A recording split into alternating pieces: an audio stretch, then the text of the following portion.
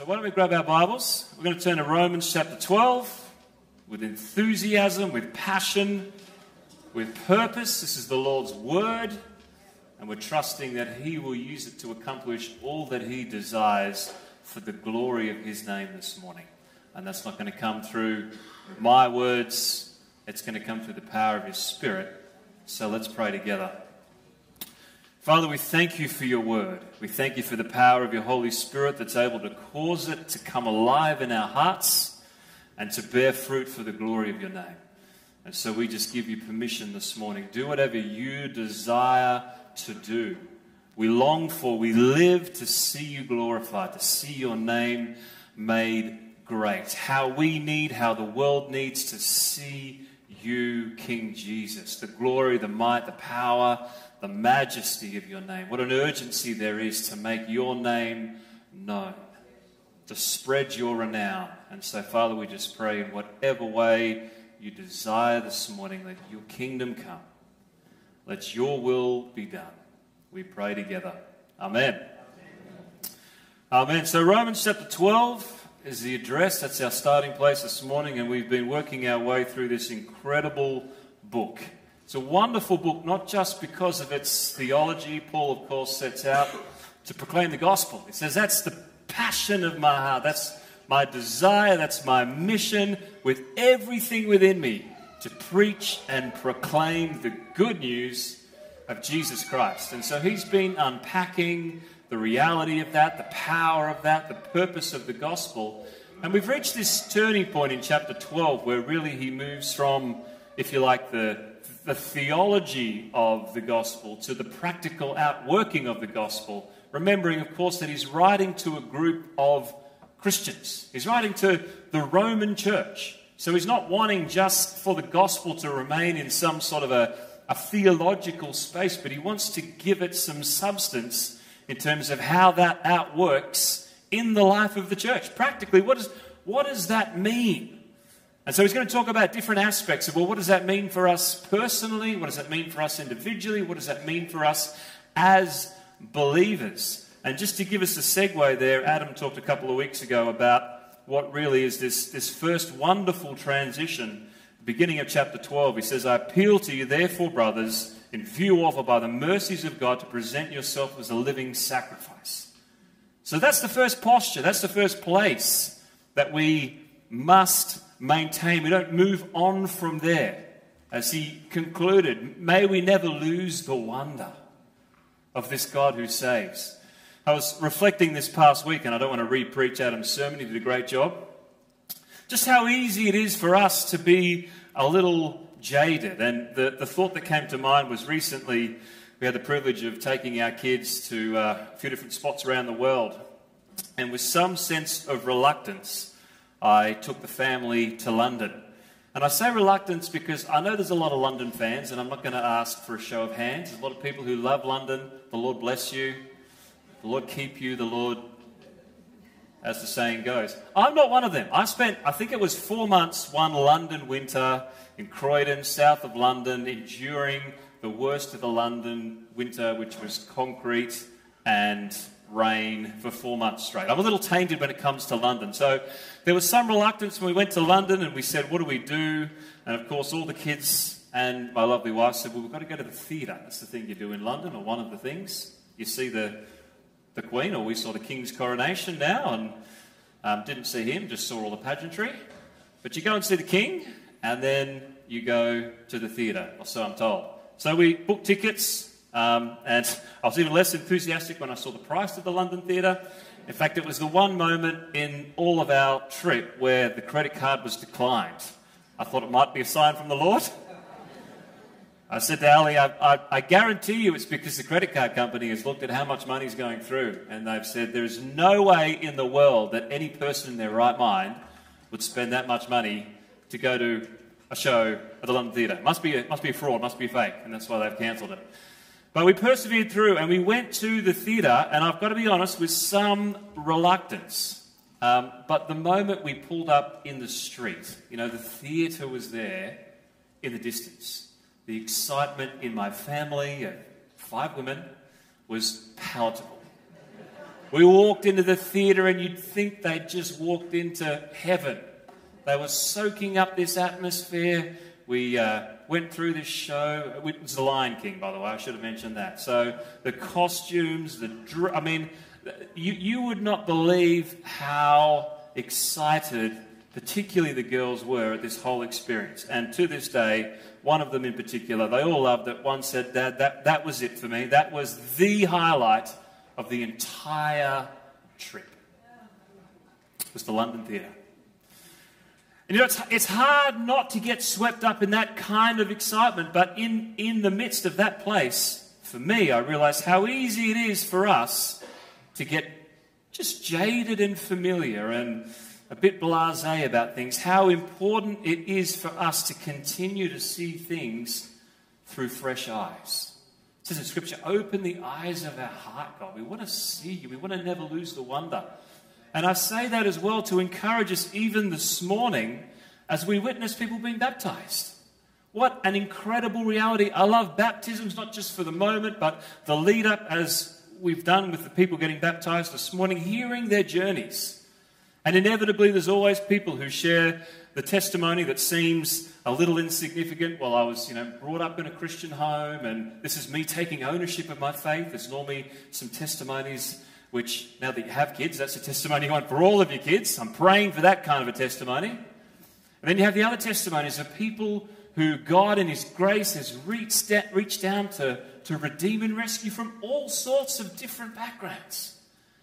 But the central reality is this: there is a God who saves. There is a God whose power is still at work, saving, restoring, reconciling, and redeeming. That would be a great moment for an amen. But may we never lose the wonder and the reality of that. It's not just theory. There's principles of this God who is at work in our midst. 2,000 years later, as there will be until the moment that He calls time up and calls us home to be with Him whenever that might be.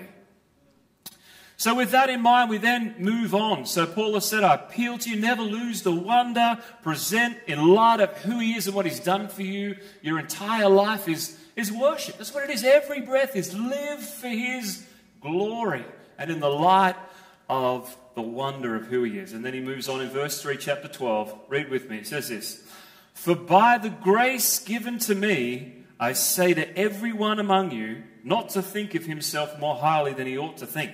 Some good truth there. But to think with sober judgment, each according to the measure of faith that God has assigned. For as in one body we have many members, and the members do not all have the same function, so we, though many, are one body in Christ, and individually members of one another. Having gifts, verse 6, that differ according to the grace given to us, let us use them. If prophecy, in proportion to our faith. If service, in our serving. The one who teaches, in his teaching. The one who exhorts, in his exhortation. The one who contributes, in generosity. The one who leads, with zeal. The one who does acts of mercy, with cheerfulness. I'm going to pause there for a moment, remembering that this particular juncture, at this transition point in the book of Romans, he's specifically giving advice to the Roman church. And this is the top of his list here. This is the first priority. And let's just notice what he says. He says, for the grace, this is verse 3 again, for the grace given to me, I say to everyone among you. So he's not trying here to pick out certain people at different times. As he's unpacked theology, he said, I'm speaking now to the Jews, or I'm speaking now to the Gentile. He's held different people up as a focus of the point that he's trying to make. Here he is talking to the church of Rome. He's talking to the believers in that place. He's saying, I want to encourage each and every one of you. It's not a select group. This is not just to the leadership or the eldership. This is to the people of God in that place. He's saying, for the grace that's been given to me, I'm talking to all of you. Do not think of yourself as more important, each according to the measure of faith. But he encourages them in verse 6, this is the key this morning. He's saying, having gifts Some translations say, because you've been given gifts, or in light of the reality of the gifts that you've been given through the power of the Spirit that differ according to the grace given to us, let us use them. And he gives us a list there. It's not a prescriptive list. There's other portions of Scripture, Corinthians and Ephesians, and other mentions of the so-called spiritual gifts. This is one portion of Scripture where he emphasizes and underlines, not a complete list of gifts, but the essential necessity in the functioning of that particular church, the book of Romans, and elsewhere we read, it's not just for the Romans, it's for us today, of the gifts of his Spirit. So I want to unpack that a little bit, and I talked through this a little last Sunday night. I was a little bit excited and got ahead of ourselves. So for those who were here on Sunday night, some of this will be review. But I feel this stirring in my heart from the Lord to bring this back to us, not just as some kind of a theoretical teaching, but of a practical necessity. How is it that we are to be effective as believers in our own personal walk in the year 2023? How is it that we as a church, and of course you could extend it beyond that to the church, but my focus primarily is for us as a church. How is it as Vision Church that we are to fulfill the fullness of what God has called us to? What's the secret? What's at times so often, I would suggest, the most important and vital, but the missing piece? And Paul is focusing here on a very important reality. See, let me introduce it this way. His first priority is not a nice structure. I think so often if we were to sit down and have a conversation, and you hear this conversation very regularly between believers, I'm sure you would have heard this, talking about, well, what makes a good church? And someone will say, well, I'm really looking for a church that has incredible music or worship. Well, I'm looking for a teacher that has a church that has amazing preaching. I'm looking for the church that has a great ministry program for my young people, a really vibrant young adults, whatever it is. And all of those things are important in and of themselves. So I'm not trying to downplay any of those aspects of church life. But we tend to look at the structure. You go to any church growth strategy seminar, for those who've been there, I've been to many over my times, what is it normally that we look for? Well, I can tell you, for those who haven't been there, normally it's something to do with it. This is how we can be more effective. We need greater programs in this area. We need a more detailed structure here. We need fill in the blank. It's all to do with the external structure of the church. And again, those things are important, and I'm not saying they're not. But there's something that is fundamentally vital, and I would say at times the most overlooked. And it's nothing to do with the structure, it's the substance. It's the power of God at work in the midst of his people. Fantastic. Let me give you this particular example and story. If it's helpful, take it. If not, you can feel free to discard it. But just a few weeks ago, we have the age that our children are currently at. They can be very motivated at times, particularly when there's a movie or some shopping they want to do jobs. So my wife had sent out my eldest daughter into the garden to do some gardening. We've got plenty to do, as I'm sure many of you do as well. And she had, in particular, the mission was you to go and do some pruning. And so we'd left her for an hour or so, and I thought, well, I'll go and just check on her and see how she's going. And she'd made a bit of a dent. She'd been pruning some of these bushes, and she'd made some progress here and there. But as I came and spoke to her, I saw that all that she had in her hand was this pair of rusty old secateurs. And these things, I mean, I tried to move them myself, and I was amazed that she'd got anything done and accomplished anything at all with these rusty secateurs. And the problem was she was moving on. She'd kind of taken a little bit of the low-lying bushes, but she had before her these large-scale trees and bushes to prune. And I said to her, sweetheart, well, you can keep going if you'd like with the secateurs. You're making some dent. Or I just want to remind you, in case it's of any assistance, that I do have in my shed a chainsaw. And I should clarify as well, we live on a property, So this is not one of those little electric carving knives, masquerading as a chainsaw that you see these days. This is a manly chainsaw. Like I chopped my wood down. Where's Michael A. Church? We took out a 10-foot tree, I think it was. You could have just about driven a car through it, couldn't you, at my place, and narrowly dodged it as it came. This is a proper chainsaw. And so we retrieved the chainsaw, we fired this thing up, and let me just say the garden was well and truly pruned. In fact, it is going to stay pruned for some time to come. But we accomplished more in just a few moments of the chainsaw together than we would have in a lifetime with a pair of rusty secateurs. And I just felt the Lord challenge me in that moment and say, Andrew, that's a little bit the way that the church is operating. We're operating with a rusty pair of secateurs, just thinking, well, this is our lot in life. We've been given the Great Commission. We've been given the power to preach the gospel, but we're really just supposed to, chip away and maybe, just do a little bit here and there. And the Lord's saying, you need to remind them. They've forgotten that there's a chainsaw. There's a chainsaw available. That He is ready and willing, and not only ready and willing, He said this is the way that it works. You've got the gospel. Go into all the world. Preach the gospel, but wait.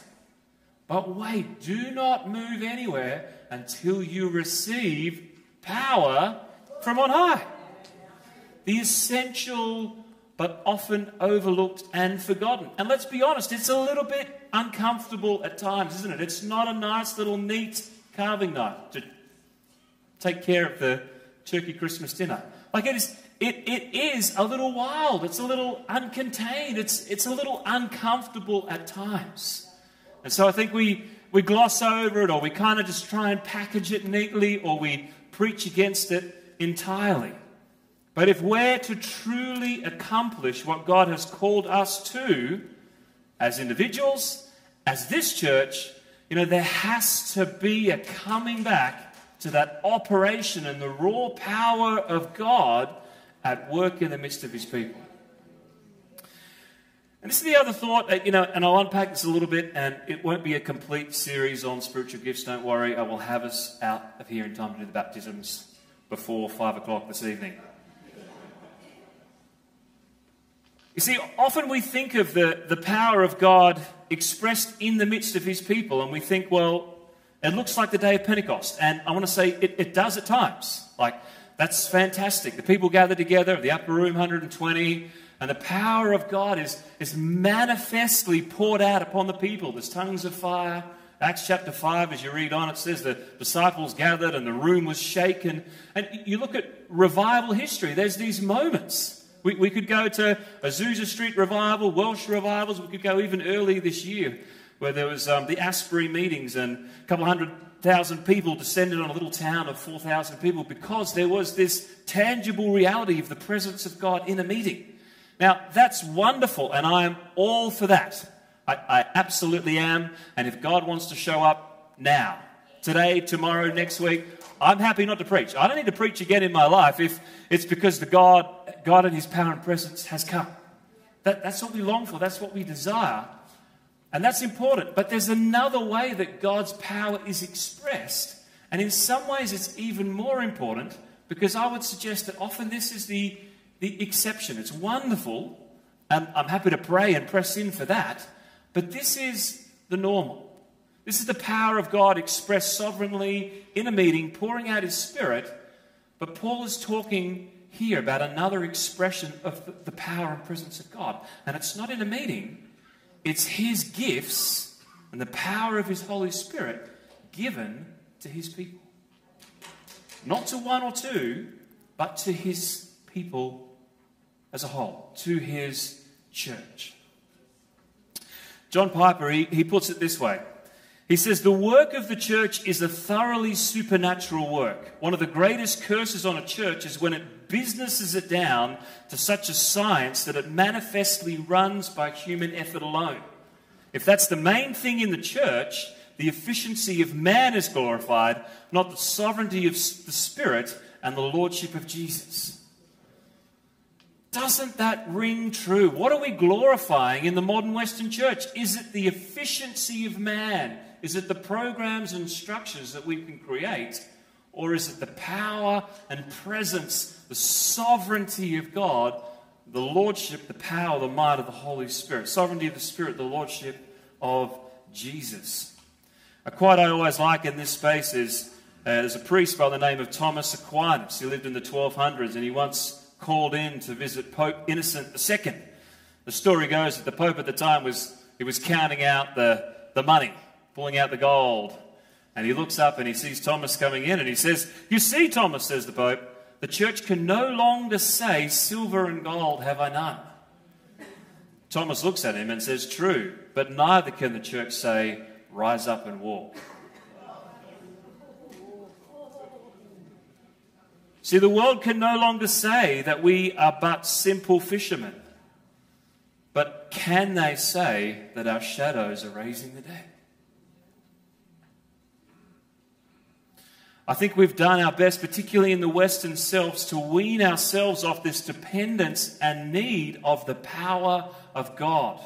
We've thrown all of our energy into commodities and structures and programs and presentation and online presence. We forget that the church began, grab this, with a group of people with no money. They had no building, they had no strategy, they had no important connections, they had no social media following. What did they have? They had the mission of the gospel and they had the power of the Holy Spirit. And they turned the world upside down. Now, I'm not saying it's either. I'm saying we need to get rid of all the structures, but maybe there are some that we do. So what do we do? How do we grab a hold of this? Well, here's a couple of keys, and then we'll just bring this to a conclusion this morning. Verse 6 again, this is the focus. It says, "Having gifts that differ according to the grace given to us, let us use them." So the context is Paul saying to the Romans, back to the passage, he's saying, this is the way that it works. God has given you his Spirit. And sometimes we get a little bit caught up in this whole thing of, don't I have access through the Holy Spirit to all the gifts or some of the gifts? And the answer is yes, all of us can move in all of the gifts at different times. But Paul is giving us a picture. He's saying this is intentionally how God works, is that in the midst of the body of Christ, he gives to different people different gifts. No one person has all the gifts. Intentionally so, the church will realize that it's not about one person. That each and every person has a unique contribution to make. If you're in Christ this morning, this is what Scripture says, not just here. 1 Corinthians makes it very clear that each and every part of the body is as vital and as important as every other body. We've got to move away from a platform and, celebrity Christianity where it's a group of people. There's a few people on a Sunday who minister and everybody else just kind of sits there as the spectator. That's not the view of the church. It never was. There needs to be a stirring up and everybody realizing that they're as vital and important as everybody else. Had another reminder on the trip, which overall went smooth, but of course there's a few little issues. And I had this particular issue. I don't even know how it started, but I woke up one morning and my foot was grossly swollen. I think it was somewhere down southern Italy at the time, and being the typical bloke, I said, it'll be fine. I'll just push through. I don't need to see anybody. I'll just keep on keeping on. And so we did. We had a long drive the next day. We'd wandered through Venice for a couple of days. We'd ended up in Salzburg, Austria, this picturesque, beautiful little mountain town. And by that stage, it was so sore that I could not walk on it at all. So we caught a bus into town, and I said to my wife, I'm going to go get some medical treatment. I think she said, hallelujah, praise the Lord, he's finally going to do something about this.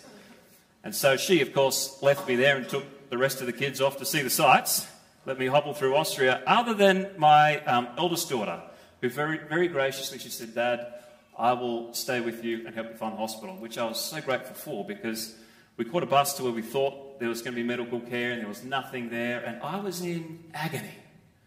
I honestly, I haven't had a lot of physical injuries, but I was in so much pain. I had to stop at times and send her off on a mission just to try and find something that could give me some assistance. It turns out that the diagnosis was a stress fracture of the third and fourth metatarsal in the big toe. So, for those who know anything about feet, they're two tiny little bones. And these were not even major fractures. And I mean, it would have been an incredibly comical sight, I'm sure, if you'd seen it, of me, a decently larger than I used to be guy, let's put it that way, and my lovely petite eldest daughter, who was literally carrying me through, and I'm a terrible patient. I was letting everybody know how much pain I was in as we hobbled to find some medical assistance in the hospital.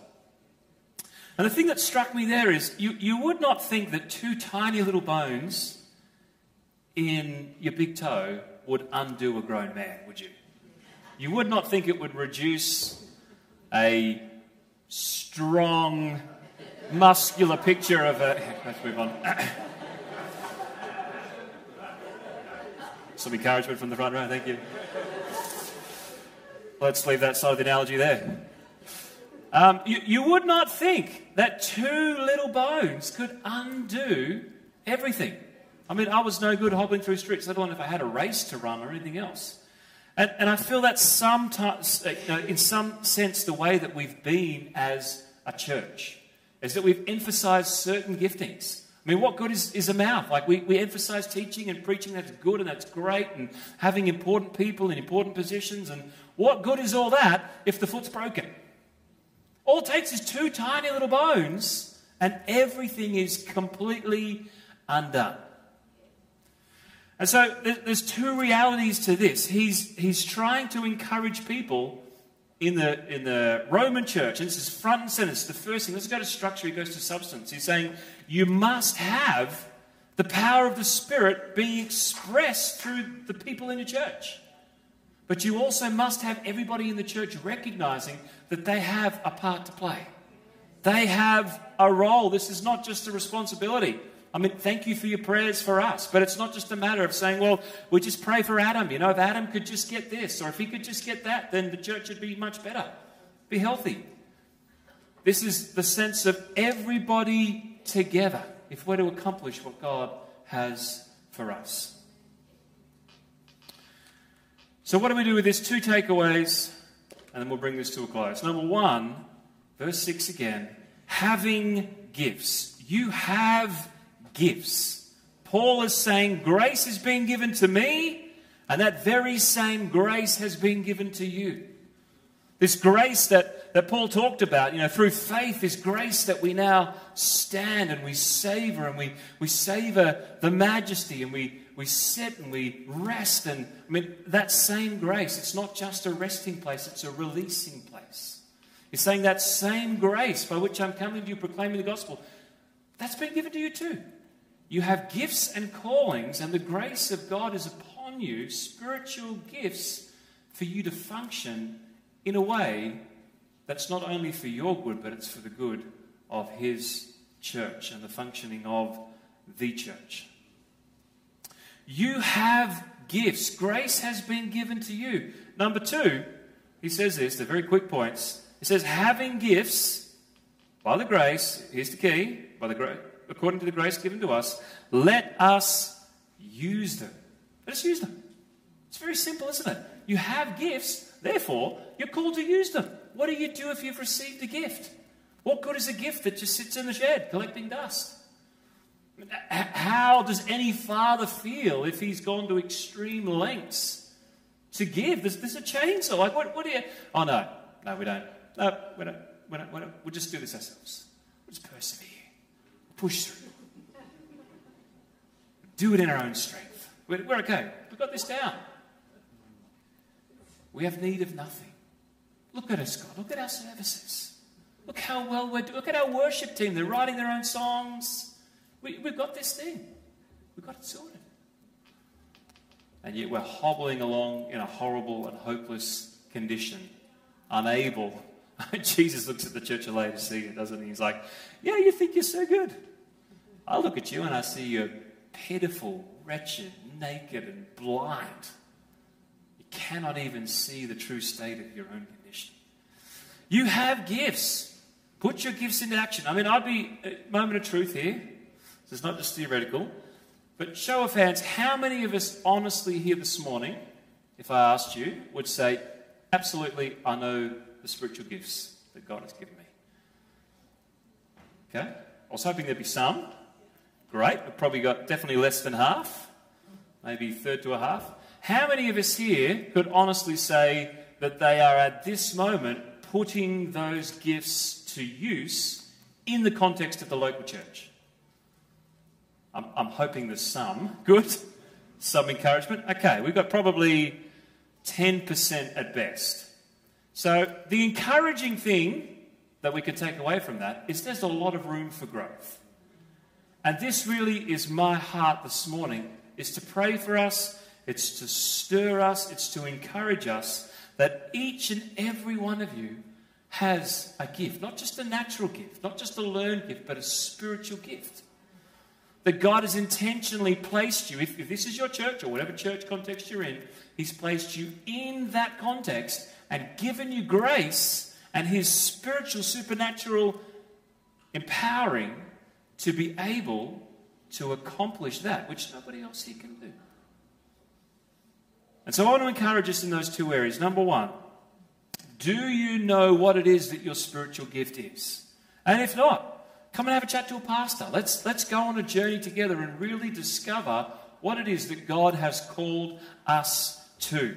It talks in 1 Corinthians 14 as Paul, this other wonderful passage where he encourages the people in spiritual giftings. He says, eagerly desire spiritual gifts. Eagerly desire. That means to thirst and to hunger and to seek after something. He's saying, don't just let that be kind of on the peripheral, or maybe at some stage. He's saying, no, eagerly desire. If you want to be effective and you want the church to be effective, eagerly desire spiritual gifts. Seek after them. There should be some intentionality in our heart to seek after, to seek to find.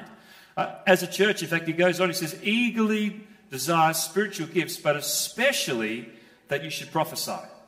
And we, as a church, have been just stirred in that area. Just to let you know one little detail and thing that we are looking towards implementing as the year unfolds. But in previous seasons, we've had a real focus and emphasis on training and equipping people in the area of prophetic.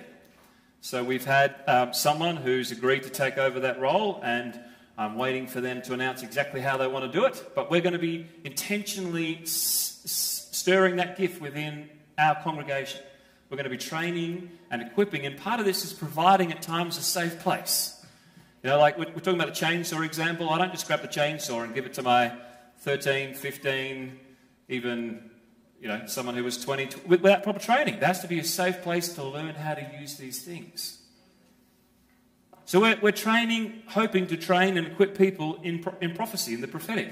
Evangelism. We have the wonderful privilege of partnering with Australia for Jesus. We've got Charles, he's probably here somewhere this morning, who heads up the Canberra arm of that. And they regularly do seminars on how to share your faith. They're out on the streets every week. I love being on the mailing list and hearing all the stories of the people that they've witnessed to and the responses to the gospel. We're so privileged to partner with Martin and Roz at the healing rooms and have people from the church as well as many other churches who get to pray for the sick every single week. What a privilege to be a part of that, to support them in it, and to go after seeing God move in those incredible ways. All that to say, there is ways and means both to seek out what it is that God has equipped you with, but also to put some of those things in practice. So number one is seek out what the gifts are. Number two is to find ways to put them into action. Whatever that might be. As Paul finishes here, he says, let's use them. If prophecy, let's prophesy. If service, let's serve. If teaching, let's teach. If it's exhorting, let's exhort. I mean, what a wonderful gift the gift of exhortation is. I cannot tell you how encouraging it is to be around those sort of people who will give you little words, little notes. What a gift to the body of Christ. The encouragers, let the encourage. Let the contributors contribute in generosity. Let the one who leads lead with zeal. The one who does acts of mercy with cheerfulness.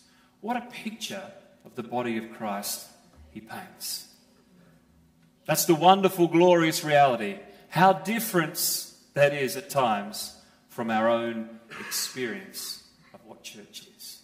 So let's focus on that. Let's move from where we are now and seek the Lord for how we, as individuals, can move, can take a step forward into what God would have us do and be a part of. Amen? Can we stand? I'd love to get Adam or the worship team back. I want to pray for us. Got a couple of things I'd love to pray in this morning. Then, as I said, we'll have sort of 15, 20 minutes or so, grab a cup of coffee. We'll head on out and celebrate with people as they get baptized this morning. So there's really two groups of people that I'd love to pray for. And I want to pray for us as a group, so you can be prayed for as you stand there. There will be opportunity if you want to specifically respond and come and have hands laid upon you this morning. We have a prayer team here who would love to do that. But two different areas. The first area is anybody here this morning, and we ask for a show of hands, so it's a lot of us, and there really isn't any sense of what it is that God has given me in terms of spiritual giftings. You would honestly say, I'm completely lost, I have no idea, and that could be everything through to, I've very new in the faith, and therefore I've never heard this taught before, or I've walked with the Lord and I've never really sought the Lord out for his leading in that regard. And my prayer is Paul's exhortation to the Corinthian church, that there would be something sparked within our hearts to eagerly desire. I mean, don't we want to be fruitful and productive for the glory of God? Don't we want to have that picture of effectiveness, not just there trying to prune with some little secateurs, but really making a difference personally? Hopefully we say yes. So I want to pray that there'd be a fresh sparking of passion to eagerly desire the gifts that he's given. If he's given us gifts, then we want to receive them. We want to see what it is that he has paid the price to give us in order to accomplish that which he's called us to. And the second group of people I want to pray for is those who perhaps have known for some time or in previous times the gifts that God has given you, but something has caused those gifts to just be put on the shelf. Paul talks to Timothy. He says, Timothy, I urge you to fan into flame the spiritual gift that was given to you by the laying on of my hands. He talks about Timothy having a gift, but he goes on and to then encourage Timothy not to be timidity, so to not be timid. We presume probably maybe he was afraid. Maybe there's fear of man. Maybe someone had said something, he'd stepped out and he'd copped it from both sides and just sort of put that to one side. So I pray for anybody in that category as well, where there's a genuine sense of, well, God's called me to this, I know he has, but it's just been a season of having that swept aside, put on the shelf, that the Lord might fan those gifts back in to flame. Can we pray?